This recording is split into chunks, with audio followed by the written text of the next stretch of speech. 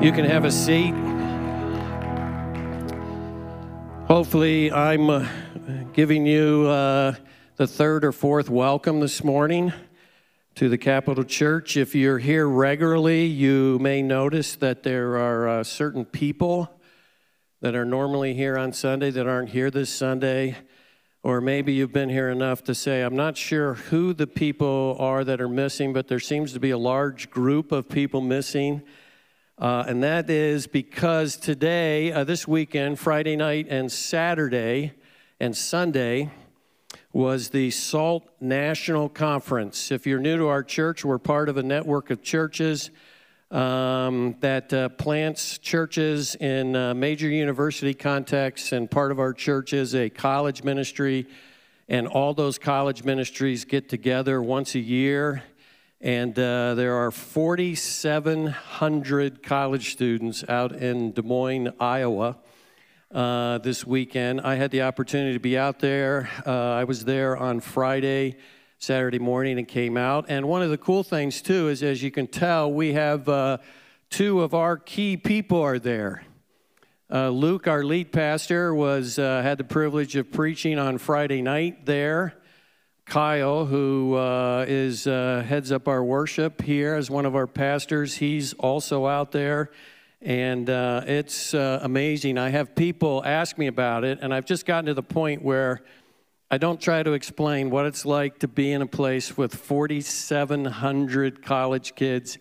I had fun sitting right in with the Ohio State students. That was super fun for me, and it's great to be there. We are a church, as you know, if you've been around. One of our values that we put in for our church is next generation, that we believe that university campuses are a strategic place for gospel ministry, and that God uses those college kids all over the world. So that's exciting for us to be a part of that. If I were to name some brands to you, like if I were to say Toyota, or Honda, or maybe for some of you, if I were to say Trek or Giant, some of you, if you're my age, might think Beanstalk, not exactly. What would you think? Those are actually, I read a study this week where they listed a bunch of items, and they listed the brands that are known for quality in certain areas. So like for cars, it was Toyota and Honda. For bikes, it was Giant and Trek. Now, I'm not saying that that's necessarily true. That's just what people are saying. Shoes, LL Bean and Rainbow Sandals. I don't even know what Rainbow Sandals are. Outerwear, this one I did know, Patagonia and Eddie Bauer. I would have voted for one of those, but not a different one. They even had the computers, and so they said, okay, this brand is known to be the most reliable for 14 inches and down, and this one is a different one was for 14 inches and above. And you could go through to tools and luggage and appliances. Bonnie and I are the type of people that we go to places to buy something, and we ask the people there, which one of these would you buy?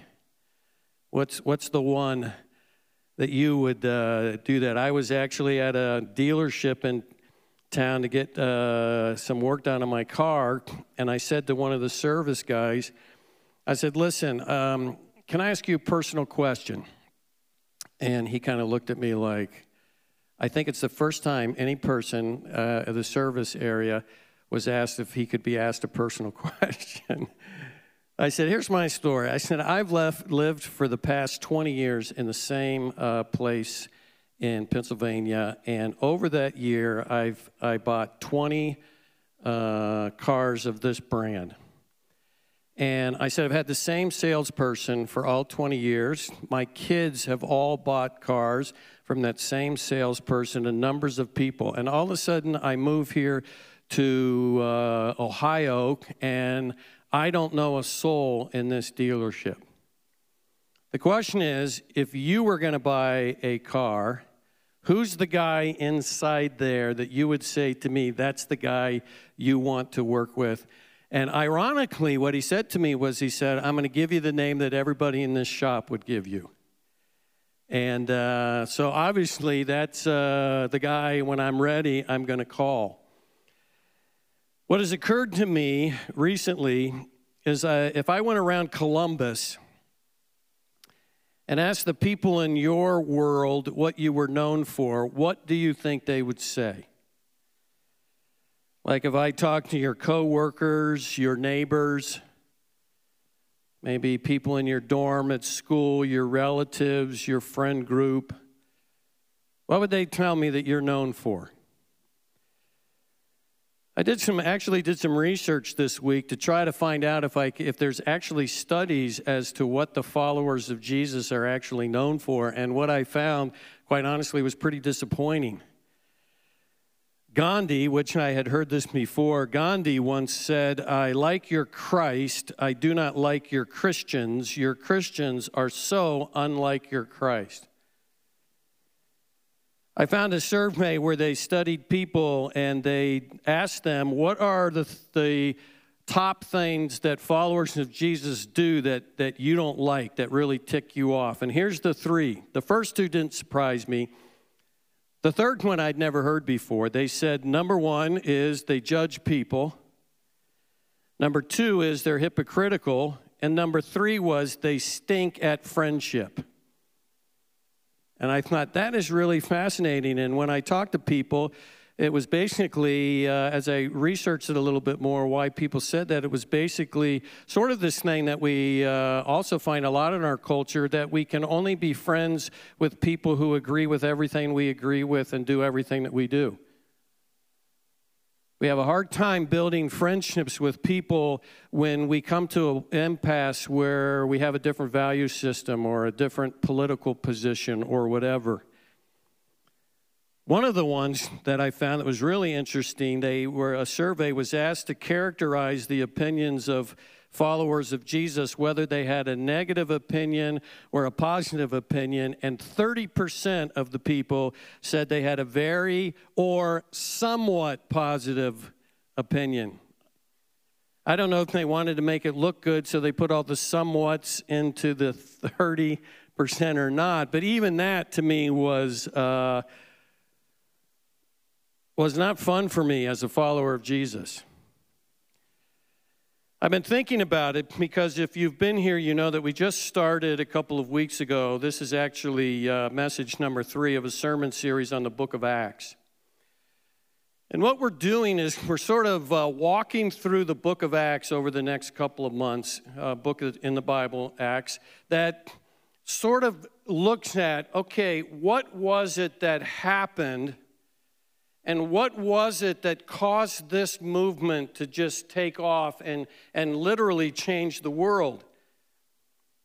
And that's what has really intrigued me, because I know, and if you're familiar with history at all, you know that historically what we know to be true is that people who last week were at the message, Luke talked from Acts chapter 2 and talked about Peter's message, where right after the crucifixion, he said to people, in essence, that the people that were there, he said, you're the ones, it was a result of you and your sin, you the one that killed Jesus, and they all were stricken and said, what do we need to do? And he said, you need to repent of your sins, you need to ask for the forgiveness that God is offering in the death of Jesus and his resurrection provided for you, and you need to enter in and become a follower of Jesus.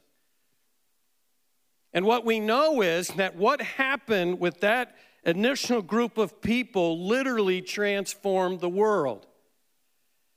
I read this fall a fascinating book. It's written by a man who is not a believer. He's not a follower of Jesus. In fact, if anything, most of his writings is critical of followers of Jesus. But what so intrigued him was trying to figure out how it is that this movement even started.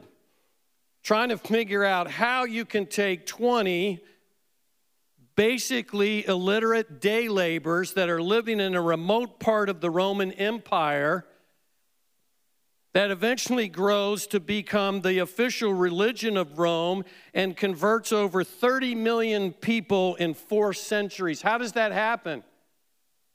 Especially when their leader is murdered. And somehow something happened that changed the world. In fact, here's one of the questions he asks in the beginning of his book. He said, how did Christianity become the single most important cultural transformation our world has ever seen?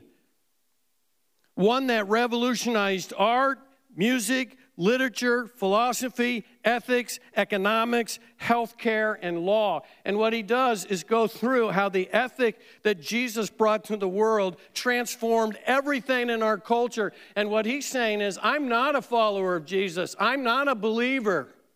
But what I can tell you is something happened. And it totally transformed the world. And to me, it begs the question, what was it that became true of those people that somehow they became the kind of people that the message of Jesus became compelling to other people? They saw something in these people that drew them first to become interested in what it was that they believed, what it was that so grabbed a hold of them that transformed them. Because it would help us, for instance, in our world, me in my world, you in your world, us as a church, that if in fact who Jesus is and what he's done for people is so compelling to me and has so transformed my life that it would be natural for me to want people in my world, people I love, to experience that. We do that in all kinds of other areas, right?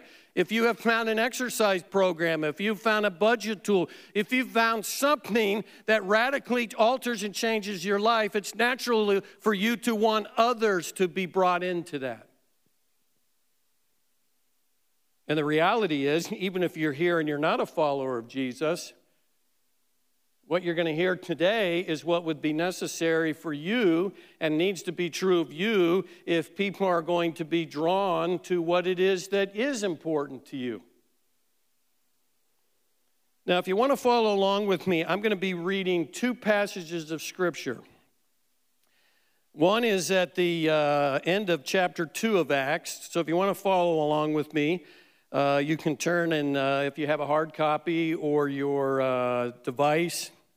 If you're not and you just want to listen, that's fine, because I'm going to read them. I'm going to read the end of the chapter 2. So this is a description of what's happened right after the message we looked at. And then I'm going to read the end of some verses at the end of chapter 4. I'm going to start reading verses 32 through 37. And then what I'm going to do is I want to read it to you, and then I want to make some observations about what we see there. All right? So first, Acts chapter 2, verses 42 to 47. Here's what we read. It says, all the believers devoted themselves to the apostles' teaching, to fellowship, and to sharing meals, including the Lord's Supper and to prayer. A deep sense of awe came over them all, and the apostles performed many miraculous signs and wonders. And all the believers met together in one place and shared everything they had.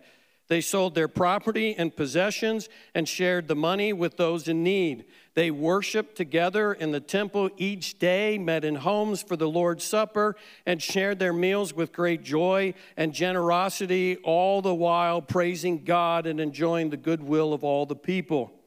And each day the Lord added to their fellowship those who were being saved. Now here's another description we get about these people at the end of Acts chapter 4, verses 32 to 37. Here's what it says. It says, all the believers were united in heart and mind, and they felt that what they owned was not their own. So they shared everything they had. The apostles testified powerfully to the resurrection of the Lord Jesus, and God's great blessing was upon them all. There was no needy people among them, because those who owned land or houses would sell them and bring the money to the apostles to give to those in need. Now, here's some observations I want to make. First of all, what was it they were known for? And first, What they were known for was what they were devoted to. Once they became a follower of Jesus, once they recognized what Jesus had done for people and had done for them, they became devoted people. Now, before I give you the two things that I see here that they were devoted to, let me talk to you about the word devoted, because it's a very interesting word. You understand, having gone in school, that vocabulary is really important at times. And a vocabulary word and a definition can change the meaning of everything. It becomes really important, too, because like in my era, there are certain words that meant one thing when I was in high school that means something completely different.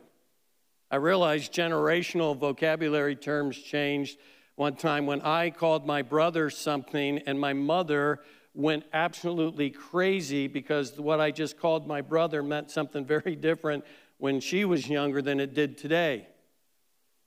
The word that we have here called devoted is a word that means that it's a spirit or an attitude where you're constantly persistent, you're holding fast, you're not letting go, you're not giving up. It's something that is going to take a great deal of effort for it to happen. We all have different levels of commitment. And this is a word that when we read it and see it, in much of the New Testament writings, it is a word that comes along, and what the writer is trying to say to us, that I'm asking you to do something, but I want you to understand that this is not something that's going to become very easy for you. It's something that you're going to have to engage in and become very committed to. The point is that he's making using that word is that this is going to take determination and effort, and you need to be somebody who is just not sort of, okay, I'll give it a try. This is something that these people, what he's trying to say was, it wasn't easy for them to do. It wasn't a spur-of-the-moment decision. It was something that they grabbed a hold of, and they dug themselves in knowing this was going to be something that was going to have to be, they were going to have to work at it and recommit to it all the time. And here's the first one, is that they were devoted to becoming like Jesus. They were devoted to becoming like Jesus. It wasn't simply about devoted to learn certain things, not that they weren't committed to that, but what they did is they wanted to understand and know who Jesus was and how he reacted so that they could become like him. And so, what did that mean? It meant that they were committed to church. It says all the believers devoted themselves to the apostles' teaching. It says the apostles testified powerfully to the resurrection of the Lord Jesus. These were people who wanted to know what Jesus said. They wanted to know what Jesus did. They wanted to understand that, so they listened carefully, whether it was when it was being taught or then committed to reading it in the scriptures. They wanted to know what Jesus was like so that they could become like him. In fact, Jesus, when he left the earth in his final commandment, said to his closest friends and followers, this is one of the points he made, is he's saying, he gives them, some of you, if you've been around church, know about the Great Commission, and one of the things he talks about is teach them to obey, meaning what he's saying is, I don't want you to just teach them information, I want you to be committed to help people see information in light of helping them become more and more like Jesus. It was about becoming like him. They would have read another place in the New Testament. This came in a letter to the follower of Jesus. And this is what it said to them and challenged them. He says, Christ's love controls us, since we believe that Christ died for all and also believe that we have all died to our old self. He died for everyone so that those who receive this new life will no longer live for themselves. Instead, they will live for Christ who died and was raised from them. There's a transformation that happens where it's suddenly not about me and what I want. There's a radical perspective change to these people, and suddenly it became about a different priority, and for them was that they wanted to be like Jesus, so they were not only committed to the teaching and learning, but they were actually committed to being in church. Again, without this sounding too much like an English lesson, One of the things that the writer, one of Jesus' followers, Luke, who wrote this, doesn't just say that all the believers committed themselves to the apostles' teaching and to fellowship. That would make it seem like what they did was they were devoted to just being with each other. But there's actually a definite article before the word fellowship that's not in all of the translation, but trust me, it's there. And what he's trying to say is that they were not just committed to the teaching of the apostles, but they were committed to the fellowship. What he's saying is that when those people got together and the teaching was going to be done, they were committed to be there, to hear it, to listen to it. We also read in those two passages I gave you, it says all the believers met together in one place. They worshiped together at the temple. It was important for them that there was a time that they came together as fellow followers of Jesus to learn about what it meant, to encourage each other, to help each other. And because they were so committed to become like Jesus, were devoted to become like Jesus, they were not only committed to teaching, they were not only committed to being in church, but we learned from all this that they were also committed to prayer. It says they devoted themselves to prayer. And we're going to see as we walk through this book together over the next few months that these were people who really were devoted to prayer. Like Jesus, if you read the Gospels, you'll see that Jesus is constantly, we're seeing that he was constantly committed to prayer. He would get up before anybody else got up to go away and pray. And as we read through the book of Acts, we're going to see that these people prayed to become like Jesus. They prayed for deliverance. They prayed for healing. They prayed for peace and guidance. They prayed for the love of other people. They just desperately wanted to be like the one who had saved them. It's one of the reasons why, again, if you were to look on our website and we list our values, one of our values is called becoming. And here's what we say there. It says, we believe that the pathway to a flourishing life is becoming more like Jesus. So we value the process of spiritual development. And it changes everything. Because the Bible tells us in every area of our life, me as a husband, Jesus is my model. A wife, Jesus is your model. A worker, Jesus is your model. Neighboring, Jesus is your model. Jesus is your model for everything. And these people understood that, and they knew the only way I'm going to become more and more like Jesus is I actually have to figure out and learn more and more what Jesus is like. But here's the second thing they were devoted to. They were devoted to not only becoming like Jesus, but they were devoted to people. First, we realized that they were devoted to other fellow followers of Jesus. We read things in that section like all the believers shared everything they had. They sold their property and possessions. They shared their money. They were unified in heart.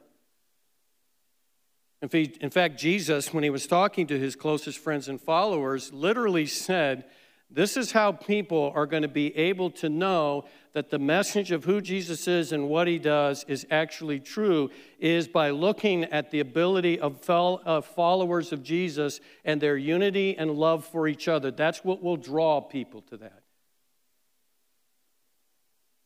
I mean, you've probably experienced sometime in your life something similar, even in a non-Christian world. Maybe you went to, when you were in school, you were around some kids, and there just seemed to be some family dynamic that was unique to you. One of my best friends grew up in just a dysfunctional single-parent home, a lot of conflict, all kinds of stuff. And I was talking to him one day, and I said, when wasn't it that you sort of thought to yourself that there are different kinds of families in the world, and started to see your family background at something? And what it was a family in his neighborhood that he always hung around with one of those kids, and it drew him to things that were true of that family. And he's a great father. And one of the reasons is because he saw something that drew him. But not only were they devoted to each other, not only were they committed to each other, but they were also committed to non-followers of Jesus. It says there were no needy people among them because those who owned land and houses would sell them and bring the money to the apostles and give to people that were in need, not just believers, people that were in need. You see, these were not a group of people who isolated themselves from the world. It was not like a group of people who all moved in the same neighborhood and just stayed away from people.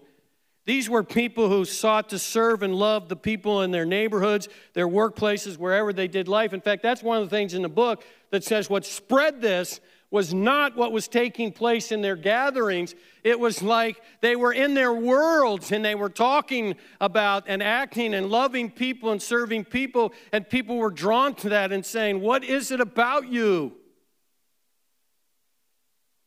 that makes you care so much? Listen to some of the things he talks about in his book. He said, while the Roman Empire was extremely diverse, its inhabitants shared one basic assumption. If one word could encapsulate the common social, political, and personal ethic of the time, this is the time when Jesus came into the world, he writes, it would be dominance.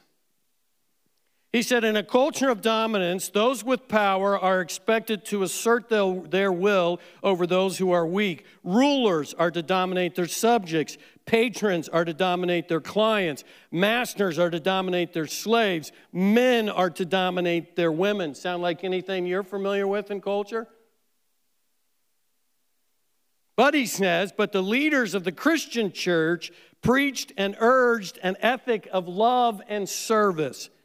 One person was not more important than another. All were on the same footing before God. The master was no more significant than the slave. The patron no more than the client. The husband no more than the wife. The powerful no more than the weak. The robust no more than the diseased.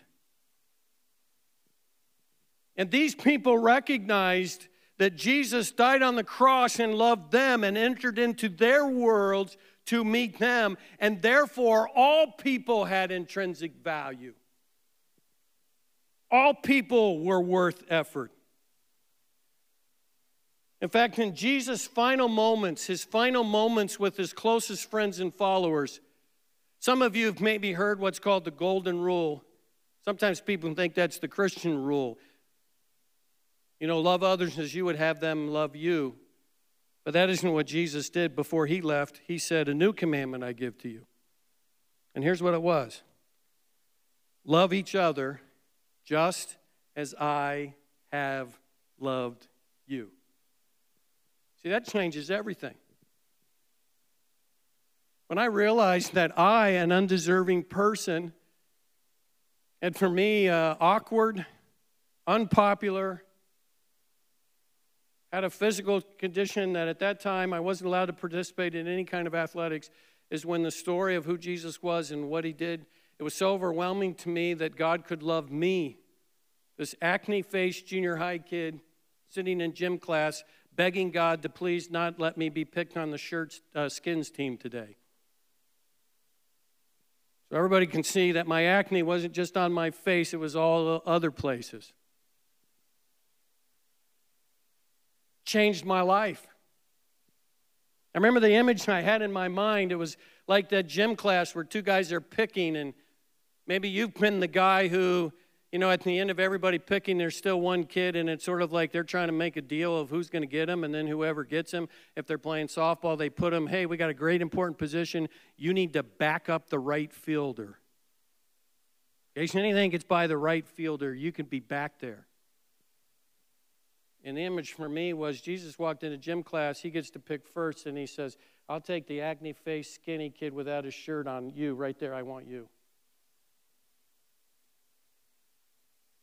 And what he's saying is with these people, what so transformed them was to think that a God could love them so deeply, and far from that making them arrogant and judgmental and hypocritical and stink at relationships, it motivated them to realize that I'm no more special than anybody else, and if a God could love me that way, then I need to do that for other people. Which is again why we have one of our values in our church is neighboring, which says we believe that all people are made by God and loved by God. So we value leveraging our lives for the good of people in our neighborhoods, workplaces, and whatever we do in life. Live life. And think about the results. All of a sudden, there's these 20 or so illiterate day laborers, as the author puts it, who suddenly become fully devoted, and they just want to be like Jesus in every way. And because they want to be like Jesus, they realize they need to love people and serve people and care about people. It says that the message of Jesus became very compelling, and we read in those verses that they were enjoying the goodwill of all the people, and each day the Lord added to their fellowship those who were being saved.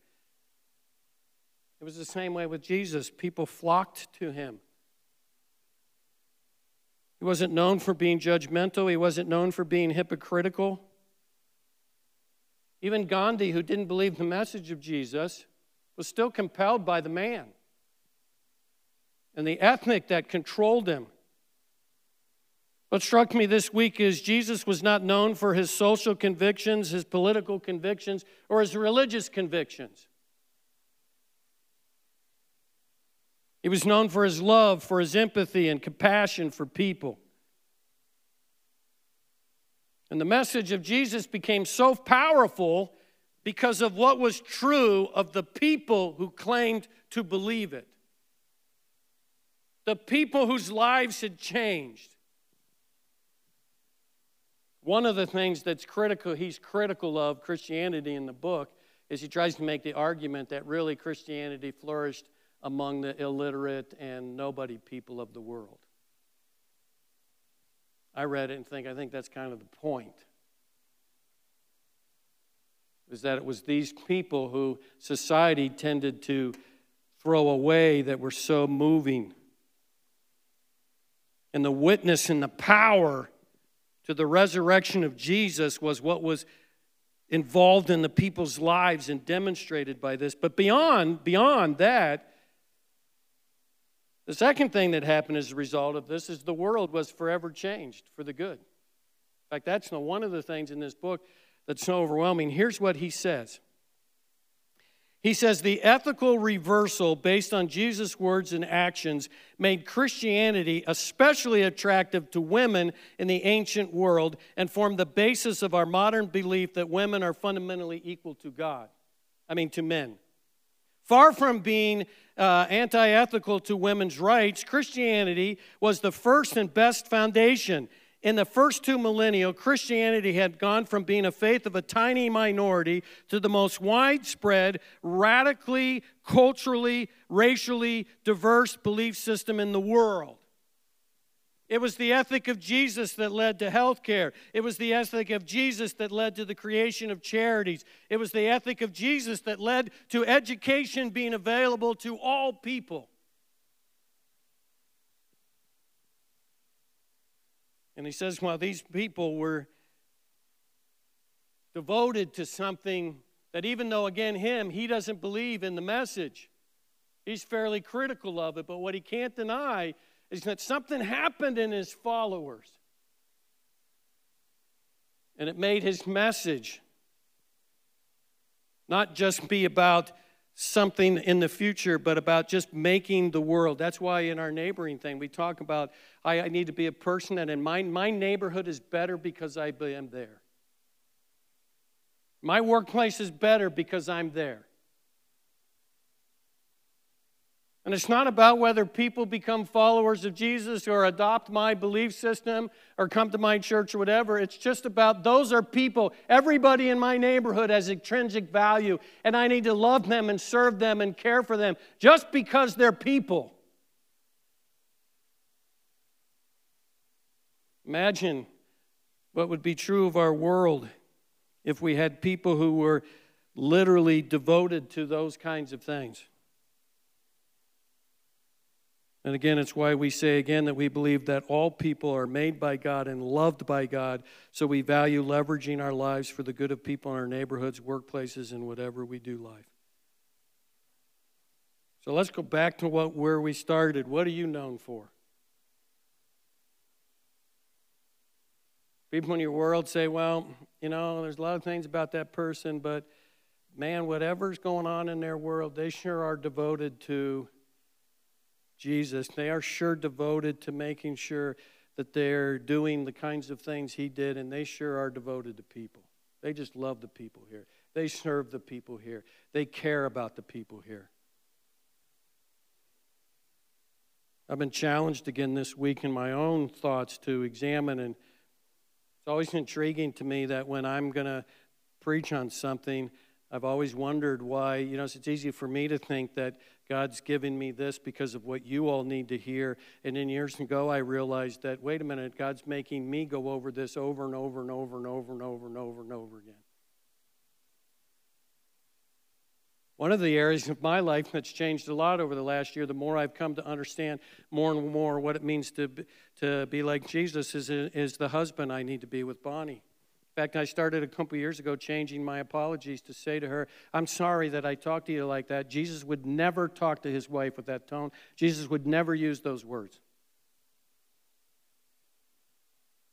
He's called me to love and serve you like he would. What is our church known for? What will our church be known for? Will it be known for people who are devoted? It reminded me years ago, I was on the coaching staff of the university, and we had an away game, and we drove out early on a Friday to try to beat a storm, and we stayed all night. We played the game Saturday afternoon, and the storm was such that we weren't able to get back. So Sunday morning, I got up and went out to the area where they serve breakfast and just had my journal and was doing some reading. And the head coach eventually came out and sat down next to me, and we were just drinking coffee and chit-chatting a bit. And he said, hey, man, I'm really sorry. And I said, what do you mean? He said, I'm really sorry that we're here on a Sunday. I know how important that is to you. And as he described it, I realized that he thought that Sunday morning church was important to me out of some kind of rule and regulation thing. Like somehow I'm going to be in trouble now because I wasn't in church. And I said to him, I said, no, I said, that's not what it is. I said, you know how, I don't know, maybe your mother or a cousin's got a birthday, and when the family gets together, it's just so awesome, and you just want to be there. There's no rule that says I got to be at somebody's house for something. You just want to be there. And I said, well, my friends and buddies and everything get together on Sunday morning, and I just miss being there with them. I have no lightning bolt. It's nothing. I just love being there and being a part of that. And may we become one of those church. That whether people are followers of Jesus or not a follower of Jesus, they would feel welcome, that they would feel loved, that they would feel appreciated. May we be a church in this community that is known for people who loves other people and serves other people and cares for other people. Let me pray with you. Father, thank you for the work in my own heart this week. The way that you've revealed to me again that there's no reason why the God of the universe would look down in his created world, to look down into the North American continent, to look down on the United States of North America, and look down into the state of New York, and look down into my little tiny Adirondack town, and be aware that there was a junior high boy whose name was Dwight. And to reveal to my heart that you loved me so much that you died on the cross to save me for my sins. But even more than that, you then invited me to be a part of the mission that you had. And then giving to my young heart then this desire to know everything I could know about this person, this Savior. And giving me a desire to try to be more and more and more and more like him, but also changing the way I viewed the people around me and causing me to love people and want to serve people and want to be engaged with people. And thank you for this week, for the opportunity to revisit all this and remember all those things and find ways that I need to do better. Find ways that I need to be more committed to even that which will help me know who you are and study all that more, but also ways that I need to love people more. The person I'm married to, the people that are my family, but also those in my world. Help me to love people and help us to be a church that's known for those things as well. In Jesus' name, amen.